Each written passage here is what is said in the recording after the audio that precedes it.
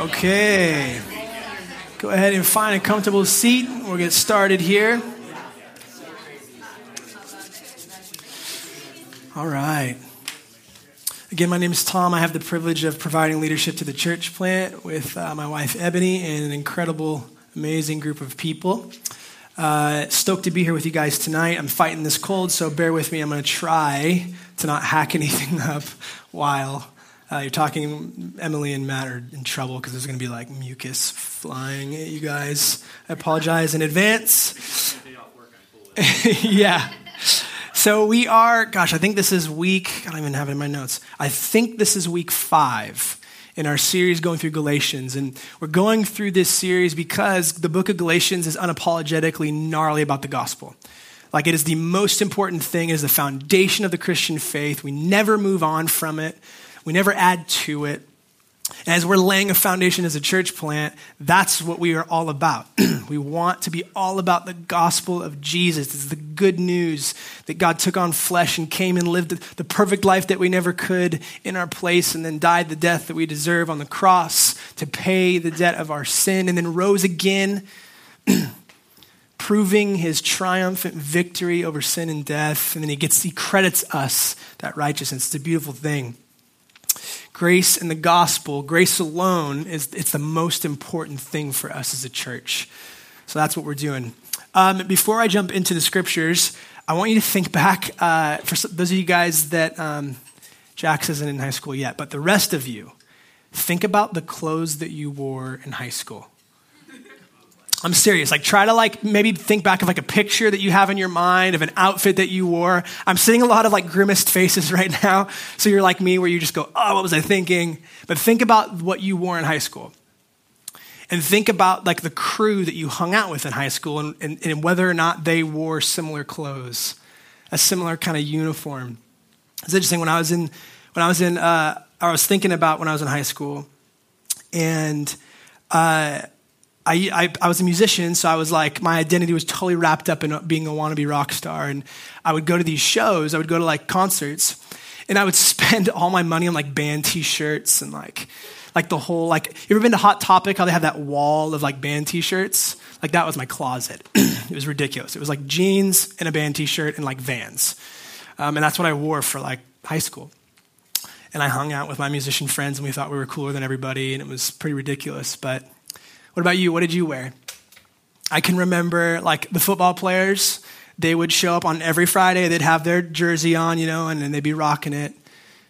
And you'd have the ROTC crew, and they would be, in their uniforms, walking in their kind of clique and their crew. And you had the skater kids, and they had the big baggy clothes, and they always looked like they were, stoned on something, didn't want to be in class, but man, they were gifted on their skateboards. I could never do anything like that. What did you wear? Think about your uniform, and think about how your uniforms changed. I think about people, if you're in business, you have your slacks, you have your collared shirt, you have your uniform for business. If you're a contractor, you have your work clothes. It's funny how our uniform kind of changes with the different seasons of life that we are in. It helps identify you. Today, as we're going through, we're going to finish up chapter 3 in Galatians and jump into chapter 4 a little bit too, but we're going to talk about the uniform that a Christian wears and how that uniform actually has power. It has power to unite us both to God and to each other. It's a really, really powerful thing. So what I'm going to do is, if you have your Bibles, go ahead and flip to Galatians chapter 3. And before we jump into the scriptures, I'm going to pray for us. Will you join me in prayer? Father, thank you for your grace again. Spirit, would you please fill me right now? I really want to honor my friends. I want to honor you. I don't want to say anything that gets in the way of what you want to accomplish in our lives tonight. The ways that you want to shed light on, I think you want to shed light on some sin tonight, so that we can really enjoy your forgiveness and grace, and kind of get rid of some shame. But I also think you want to encourage us. I know you want to encourage us tonight, Holy Spirit, with the love of the Father for us, that it's personal. So God, I pray that you really would open our ears, every ear in this room, every eye in this room, that we might see you more clearly. I love you so much, God. Thank you for your grace. Amen. Okay, so Galatians chapter 3, we're going to start in verse 26, and we're going to go through chapter 4 to verse 7. Verse 26 in chapter 3. For in Christ Jesus, you are all sons of God through faith. It says you are all sons, okay? It doesn't say you will be a son. It doesn't say if you clean yourself up, you'll be a son. It says you are a son. He's talking about this idea of an heir. We've talked about this idea of this concept of sonship, okay? We're not talking about gender. We're not talking about male versus female, son versus daughter. We're talking about being an heir, inheriting something from God the Father, okay? So what's that inheritance? We're going to keep reading. Verse 27, for as many of you as were baptized into Christ have put on Christ. Okay, so he says there's an inheritance, okay? And the word there, put on, in Greek, it actually means to clothe or to like dress. So it literally is this picture of putting something on like you'd put on clothes or you'd put on dress. This inheritance that he's talking about, the Apostle Paul is talking about, it's a uniform, okay? The uniform that the Christian wears is what he says, it's Jesus himself. You put on Jesus like clothes, okay? Not like Hannibal Lecter, but literally the perfect righteousness of Jesus, we wear it like clothes, okay? Let's keep reading, verse 28. There is neither Jew nor Greek. Man, this is beautiful. There is neither slave nor free. There is no male and female, for you are all one in Christ Jesus. And if you are Christ, then you are Abraham's offspring, heirs according to the promise.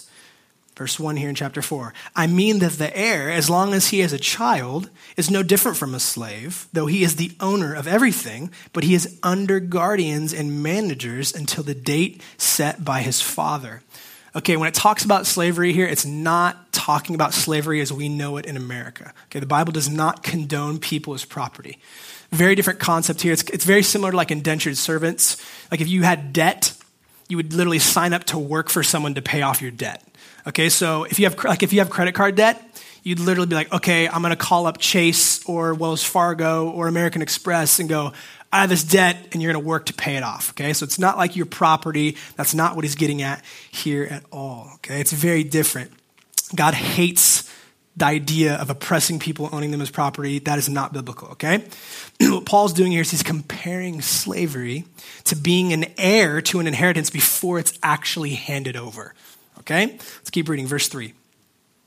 In the same way, we also, when we were children, were enslaved to the elementary principles of the world.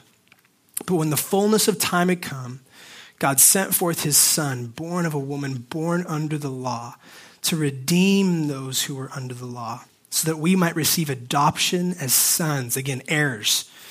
And because you are sons, God has sent the Spirit of his Son into our hearts, crying, Abba, Father. Abba means like daddy, dear daddy. It's very affectionate. Verse 7, so you are no longer a slave, but a son. And if a son, then an heir through God. Okay, there's so much stuff in this passage. Today I'm going to focus on three things, okay? For the rest of our time, we're going to talk about the beauty of baptism. We're going to talk about the only hope for unity. And we're going to talk about the sending God, okay? The beauty of baptism, the only hope for unity, and the sending God. Let's talk about the beauty of baptism. Look back at verse 27. For as many of you as were baptized into Christ have put on Christ. Okay, let's talk about baptism. This might be a review for a lot of you, but I think it's really important, okay? Baptism is a symbol, okay? It's a symbol of brand new life, okay? It literally, like the word means, I'm going to butcher it. The word literally means to be like dunked underwater. Okay, baptism means to be dunked underwater. And what it is, it's a symbol of just as Jesus was crucified and died, laid into a tomb, and then rose to life, baptism is a symbol that is very similar in that the old me goes under the water and dies with Christ. And the new me, the new creation that doesn't live for myself anymore, that lives for the glory of God, the new me that's born, this new creation rises out of the water. So it's basically like the old Tom is dead. The guy who lived for himself, the selfish guy, the self-centered guy, although I still struggle with sin, but that guy, that sin-natured guy, he died. He was crucified with Christ, if that makes sense.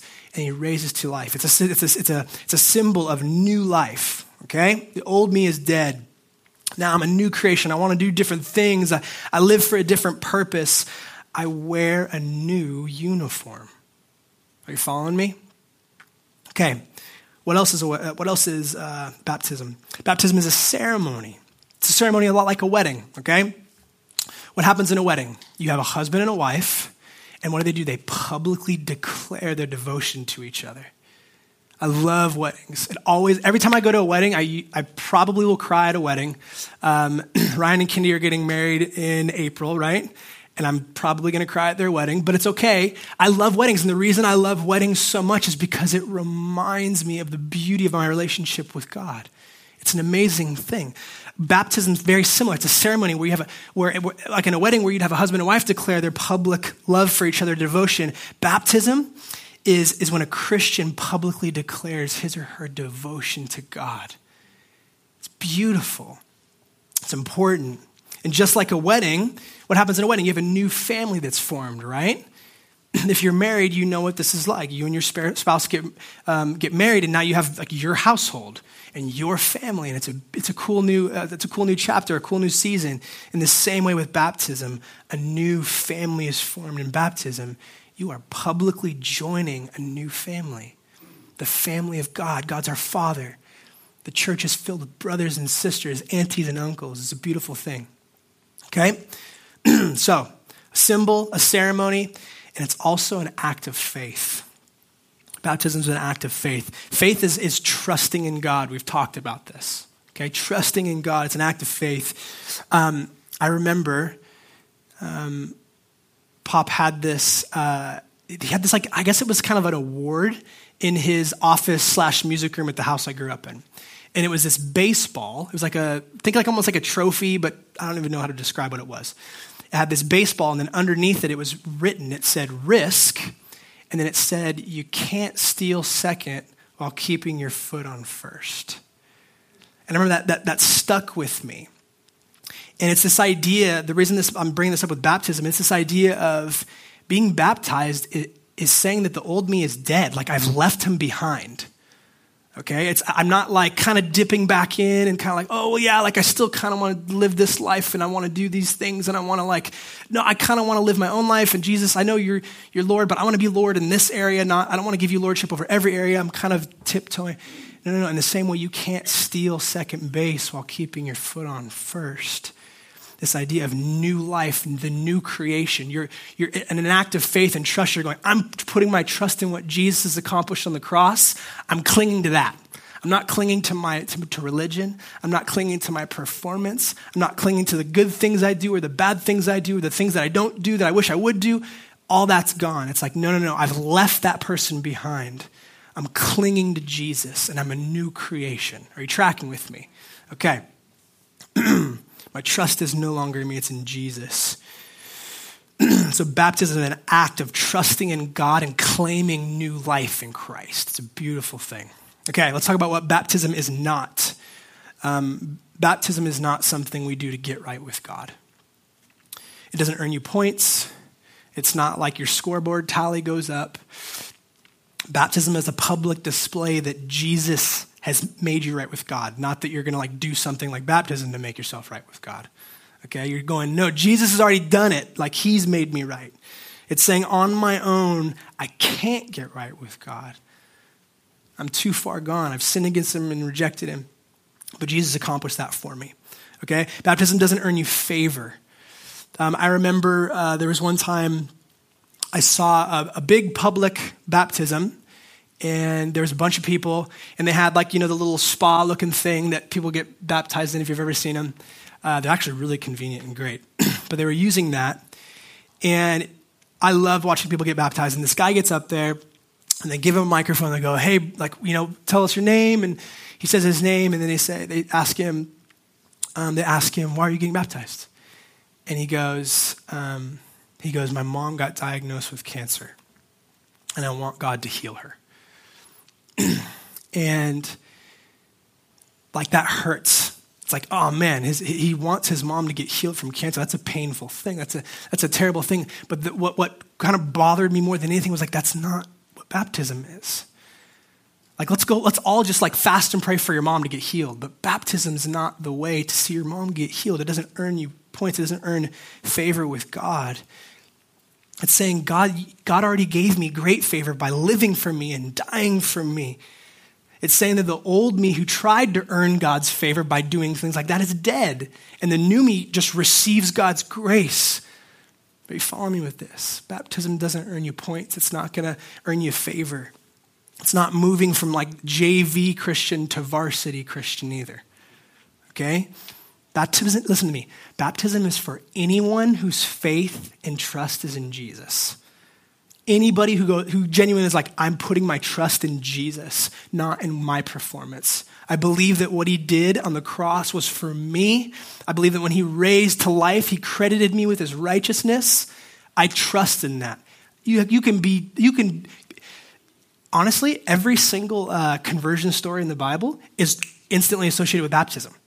They go hand in hand. So you don't have to be this like, man, like the JV to varsity Christian thing. No, that's bogus. If you've received God's grace, you're ready to be baptized. It means you don't have to wait. You don't have to wait till you're good enough, till you're smart enough, till you're ready enough. If you believe the gospel, if the old you is dead and the new you follows Jesus, you're ready. And I would just like to say this. If you have been baptized, we would be so incredibly thrilled to baptize you. You can talk to me about this. We'd love, love, love to baptize you, okay? Baptism really matters. It really matters. We celebrate it big time. Like the first baptisms we have, and then every baptism after that, we are going to party hard, okay? It's a celebration. Why? Why does it matter? Because it's new life. Like it's the most important thing. It's celebrating someone's salvation. Baptism doesn't save them. Only the blood of Jesus saves them, but we are taking intentional time to celebrate what God has done in this person's life that's resulted in new life, a new creation. Okay, we would love to baptize you. We're celebrating this deliverance from sin and death, heaven breaking into someone's life. Yeah. So honestly, I'm so excited for the first round of baptisms that we do. I don't know when it will be, but I'm so thrilled because we're going to go all out. We're going to party. It's going to be great. You ever thought about like Christians really should throw the best parties in the world? Like oftentimes, I'll be honest, most of the Christian parties I went to, just kind of as in the early stages of my following Jesus, they were so boring. They were so lame. There wasn't any celebration. But think about it. We have more to celebrate than anybody in the entire planet.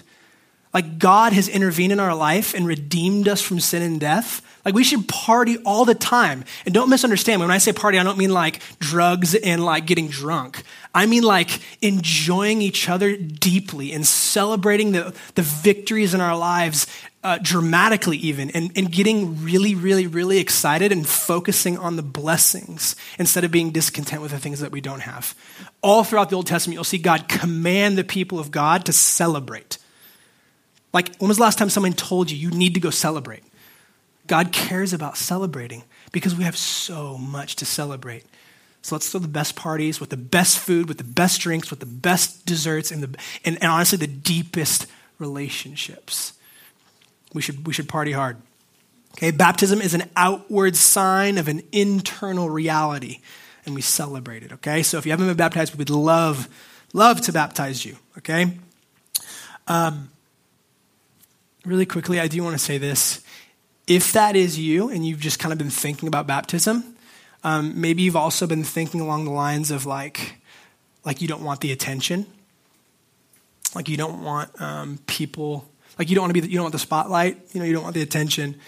You need to hear me say this. Like, you are valuable. Like your soul was so precious that Jesus was glad and willing to be nailed to a cross for it. Like you're valuable. You need to hear me say that. Your salvation is worth celebrating. And frankly, you're wrong if you think otherwise. You matter. And celebrating Jesus' work to save you is really important. Okay, baptism aside. Number 2, the only hope for unity. Look back at verse 28. There is neither Jew nor Greek. There is neither slave nor free. There is no male and female. For you are all one in Christ Jesus. Okay, Paul is saying that the gospel of Jesus, it unites every kind of person. Okay, and he deals with 3 specific barriers to unity that we face even today, even 2,000 years later, okay? The first barrier is the racial barrier. It causes division. The second is the class barrier, okay, socioeconomic. And the third is the gender barrier, okay? Ways that divide people. Here's the beautiful thing about the gospel. The gospel totally levels the playing field. There isn't like a spectrum of good to bad. Like, you're here and I'm here and Hitler's here and Jesus is on that end. That's not real. It's like the perfection of Jesus and everybody else who rejects and rebels against him. The gospel levels the playing field. It says you're so bad, you're so wicked that God had to die for you. The cross Jesus dying on the cross outs us all as sinners. He had to come to redeem the world. That includes me, that includes you. That's the bad news, but the good news was that he wanted to reconcile you to God. Okay, that's the gospel. It levels the playing field. Okay, and think about those barriers. The racial barrier, the class barrier, the gender barrier. In each example, people are wearing a different uniform. Black, white, brown, rich, poor, middle class, male, female. These are areas of intense division in every culture. I don't care where you go. I've been to something like, I think 4 or 5 of the continents. Everywhere I've gone, these are still in place. These barriers still divide people. Unity is still lacking. But the cool thing is, the gospel levels the playing field. It says that no matter what identifies you in your life, no matter what you find your identity in your worst moments and your best moments, you're a sinner whose only hope is the grace of God. It literally lumps everybody together. They're all just as desperate, but they're all equally loved. Do you see that? It says you're a sinner whose only hope is in the grace of God. The gospel, it kills racism. It destroys it. Because the gospel says you aren't better than anyone. You need forgiveness and grace just like anybody else. The gospel kills classism and sexism because a person's value is not determined by their bank account or their gender. It's determined by Jesus' willingness to die for them. Only the gospel can truly unite people. It's the only hope if you want to see unity. Because what will happen is you'll have people that lump together. I mean, think about even I forget who said this. I think it's Martin Luther King who said that Sunday morning is the most segregated time in America. Sunday morning at 10 a.m. is the most segregated time of the week. Even in the church, it's very segregated. It's very divided. It's very it lacks unity. I want to be with the people that are like me. And I understand that. We all operate that way. But the gospel changes us. I mean, think about it. Every tribe, every tongue, every nation are going to be, when Jesus comes back, eternity is going to be every tribe, every tongue, every nation, holy, holy, holy, together, united in that. It's beautiful. The church is unlike any other community, because it's every tribe, every tongue, every nation. Gender, listen to me. This isn't like separatism. It's not Paul's not, he's not advocating sameness. He's not saying gender doesn't matter or your race doesn't matter. No. He's talking about celebrating unity amongst diversity. Are you tracking with me? It's amazing. You want to freak people out? You get people of a different race, drastically different race, and different culture. So different race, different culture, different age, different stage of life, and different gender. If you throw all those people together, I guarantee you the outside, the quote unquote outside world's going to go, I've never seen anything like that. And if they deeply love each other, even more. That's God's plan for the church. That's my prayer for Restored Temecula, for as long as God will have this community being operating in existence, that it would be a diverse but united people that love each other radically, love their city radically, and love God radically. Only the gospel can truly unite people because it gives you a uniform that doesn't divide. You see this. It brings all people together. Okay, everyone's wearing the same uniform. Let me just skip down to my notes here. So, if we want to see unity in the different areas of our lives, if we want to see unity in our city or in our valley, what's the answer? Participate. Come on. What's the answer? The gospel. Thank you. The gospel. That's the answer. If we want to see unity in our city, the answer is the gospel. If you want to see unity in your workplace, what's the answer? The gospel. If you want to see unity in your family, the gospel. If you want to see unity in your marriage, the gospel. And listen to me, hear me say this. If we want to see unity in this church plant, the gospel. It's the foundation. It's everything. It will unite us. It will. It has the power to unite us.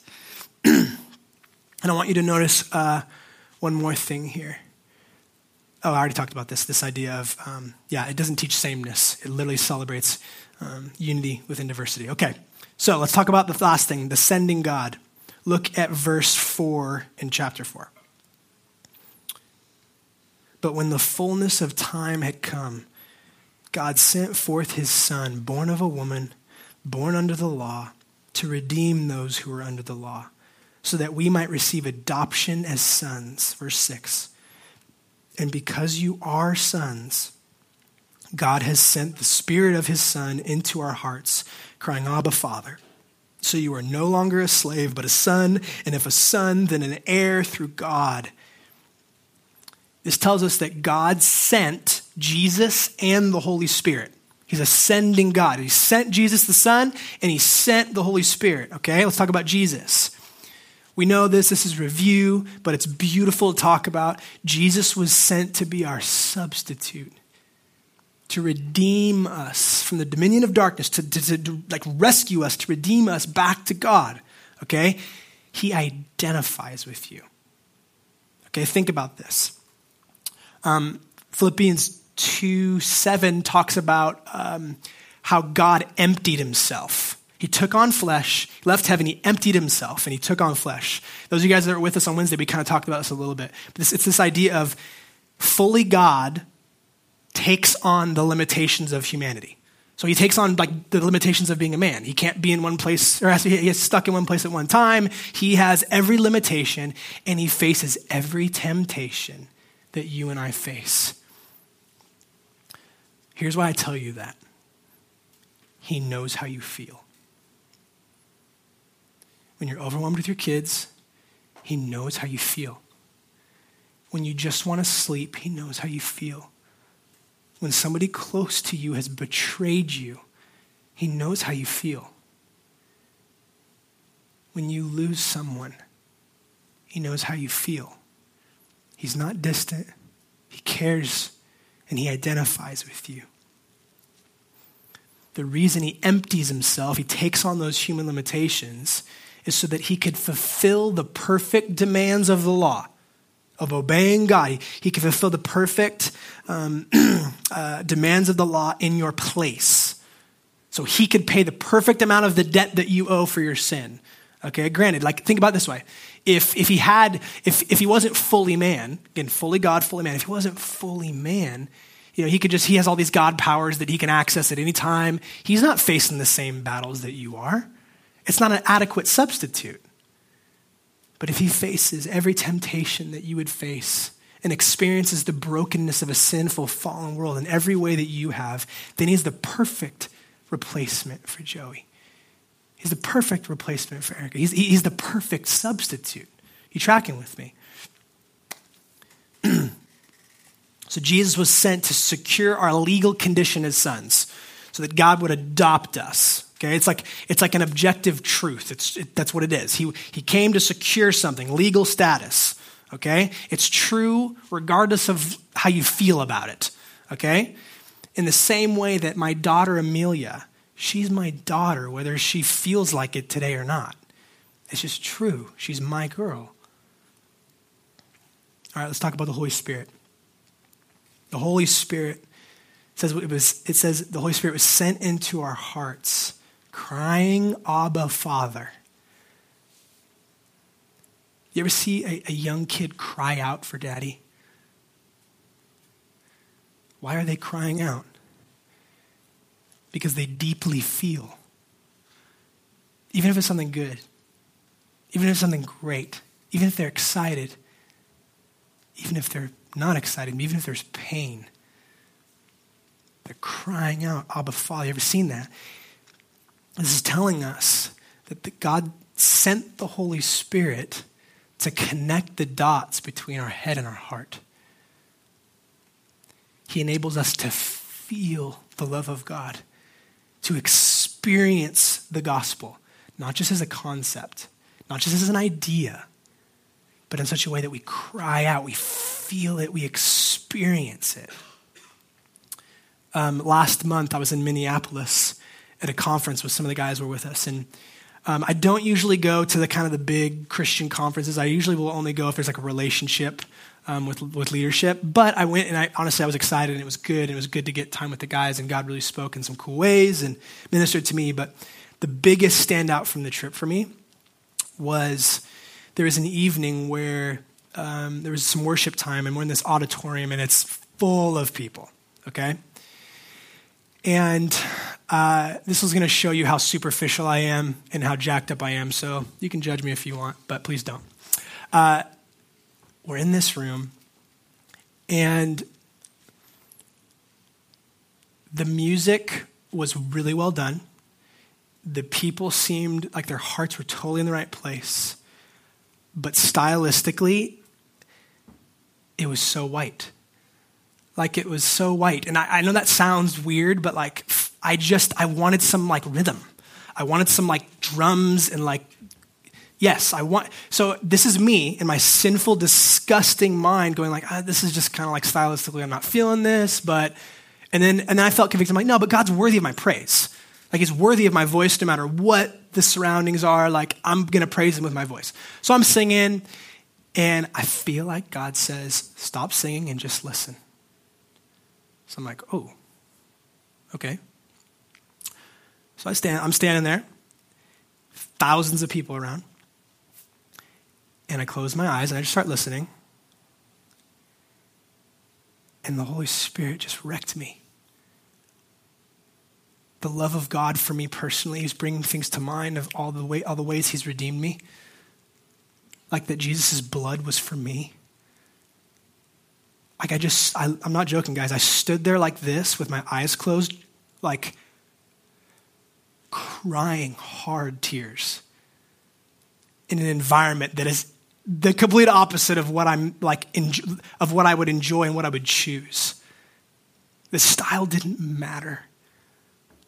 I just sat there and received from the Holy Spirit, who helped me to feel my adoption, who helped me to feel that God chose me and he loves me and he redeemed me, and that the old me is dead and the new me has new desires, and that he enabled that to happen, that the Spirit's been actively at work in my life from before I was born.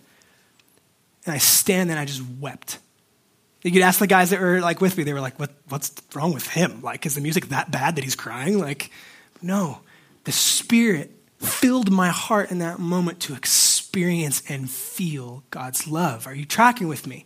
That's why the Spirit was sent, so that we could feel and experience what Jesus had accomplished objectively to be true. Okay? So, I have to ask you in love, my friend, when was the last time you felt God's love for you? Not just like studying your Bible. I love the Bible. When was the last time you felt it? When was the last time you just adored him in all of his glory? The creator of the universe likes you. The creator of the universe is pleased with you if your trust and faith is in his holy son, Jesus. When was the last time you just adored him for his beauty and his kindness and his patience with you?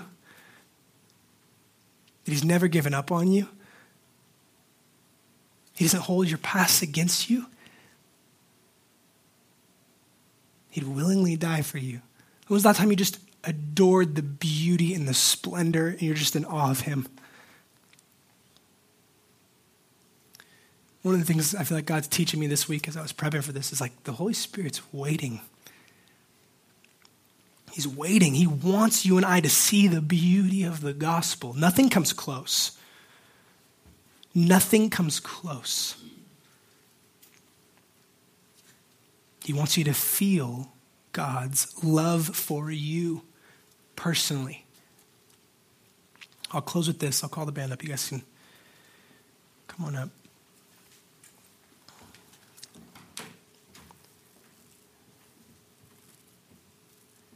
Like, think about God. Think about him in all of his splendor for just a moment. I know I have like a face mic on and I'm talking to you and it's from this slightly elevated stage and we have just take a moment where you are. That's why I love intimate settings like this, because it's informal. Like, think about God's love for you. Or even before that, think about how holy he is. For all of eternity, or as long as, I don't know how long I don't know how far ago he created the angels, right? But as long as they've been existing, they haven't moved past holy, holy, holy. Oh, whoa, you're amazing. You're worthy. Oh, you're worthy. Like the creator of all things, our entire universe.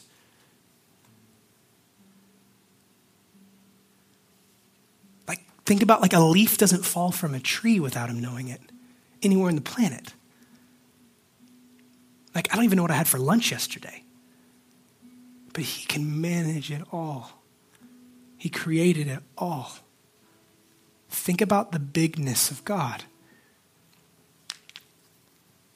And then consider the reality that that God put on flesh. That God put on the uniform of humanity so that you could put on his righteousness, the uniform of heaven. That's the gospel. That's the good news. It never stops being good. Christian, non-Christian, it doesn't matter. It's the best news in the world. So my friend, what uniform are you wearing?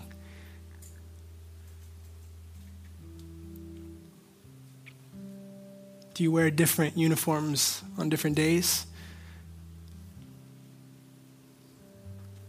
Paul tells us that the uniform that the Christian wears is Jesus himself. Doesn't get more beautiful than that.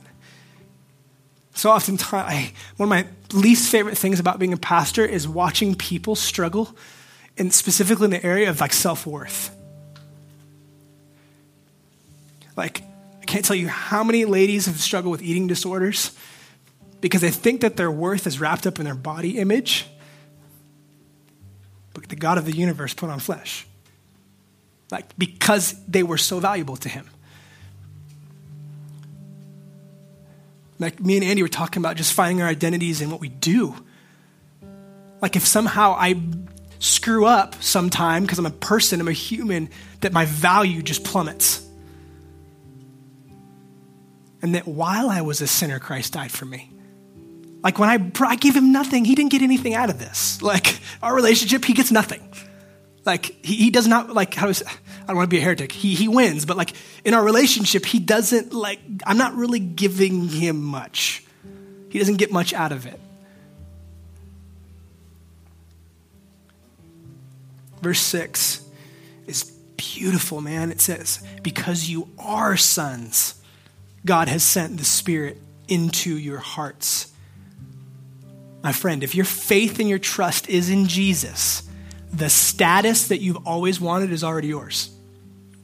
the value, the status, the privilege, you already have it. If your faith and your trust is in Jesus, you already have it. It's yours. And the beautiful thing about Jesus is that even if your faith isn't in Jesus, guess what? He offers you a new uniform. His perfect, holy, blameless, righteous, beloved, all by his grace alone. He's not waiting for you to clean yourself up. He's not waiting for you to be the perfect mom or the perfect dad or the best friend or the perfect employee. He set his affection on you. All you do is receive and trust in that. And the result is a new creation. The Spirit gets sent in you. You feel the love of God and he transforms you.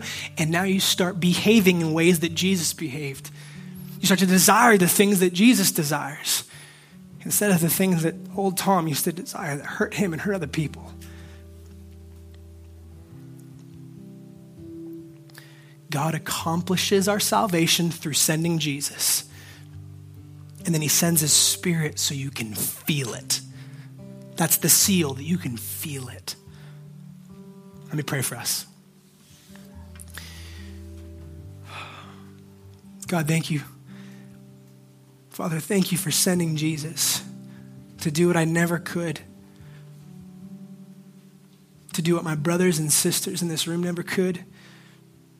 God, I thank you that every person in here is eternally valuable to you.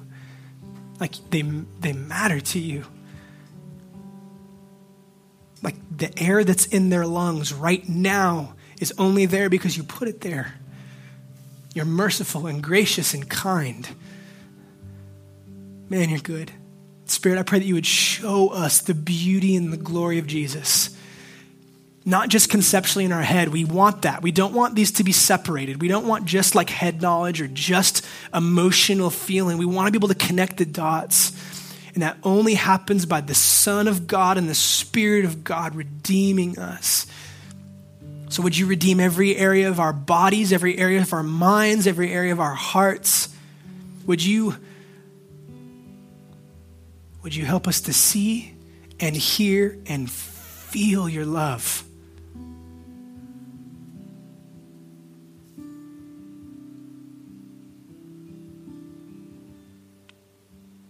I pray for areas in people's life that, like brokenness in people's lives that they haven't shared with many people, that they kind of put back in the closet and they don't. I think it's abuse. They don't want to deal with it. They just pretend like if I just lock it in the closet and walk away, I don't want to look at that. I don't want to deal with that. I pray, Holy Spirit, that you would enlighten the truth of the gospel in their heart and begin to provide healing. I pray for every marriage in the room where a spouse is struggling because they don't feel the love of the other spouse.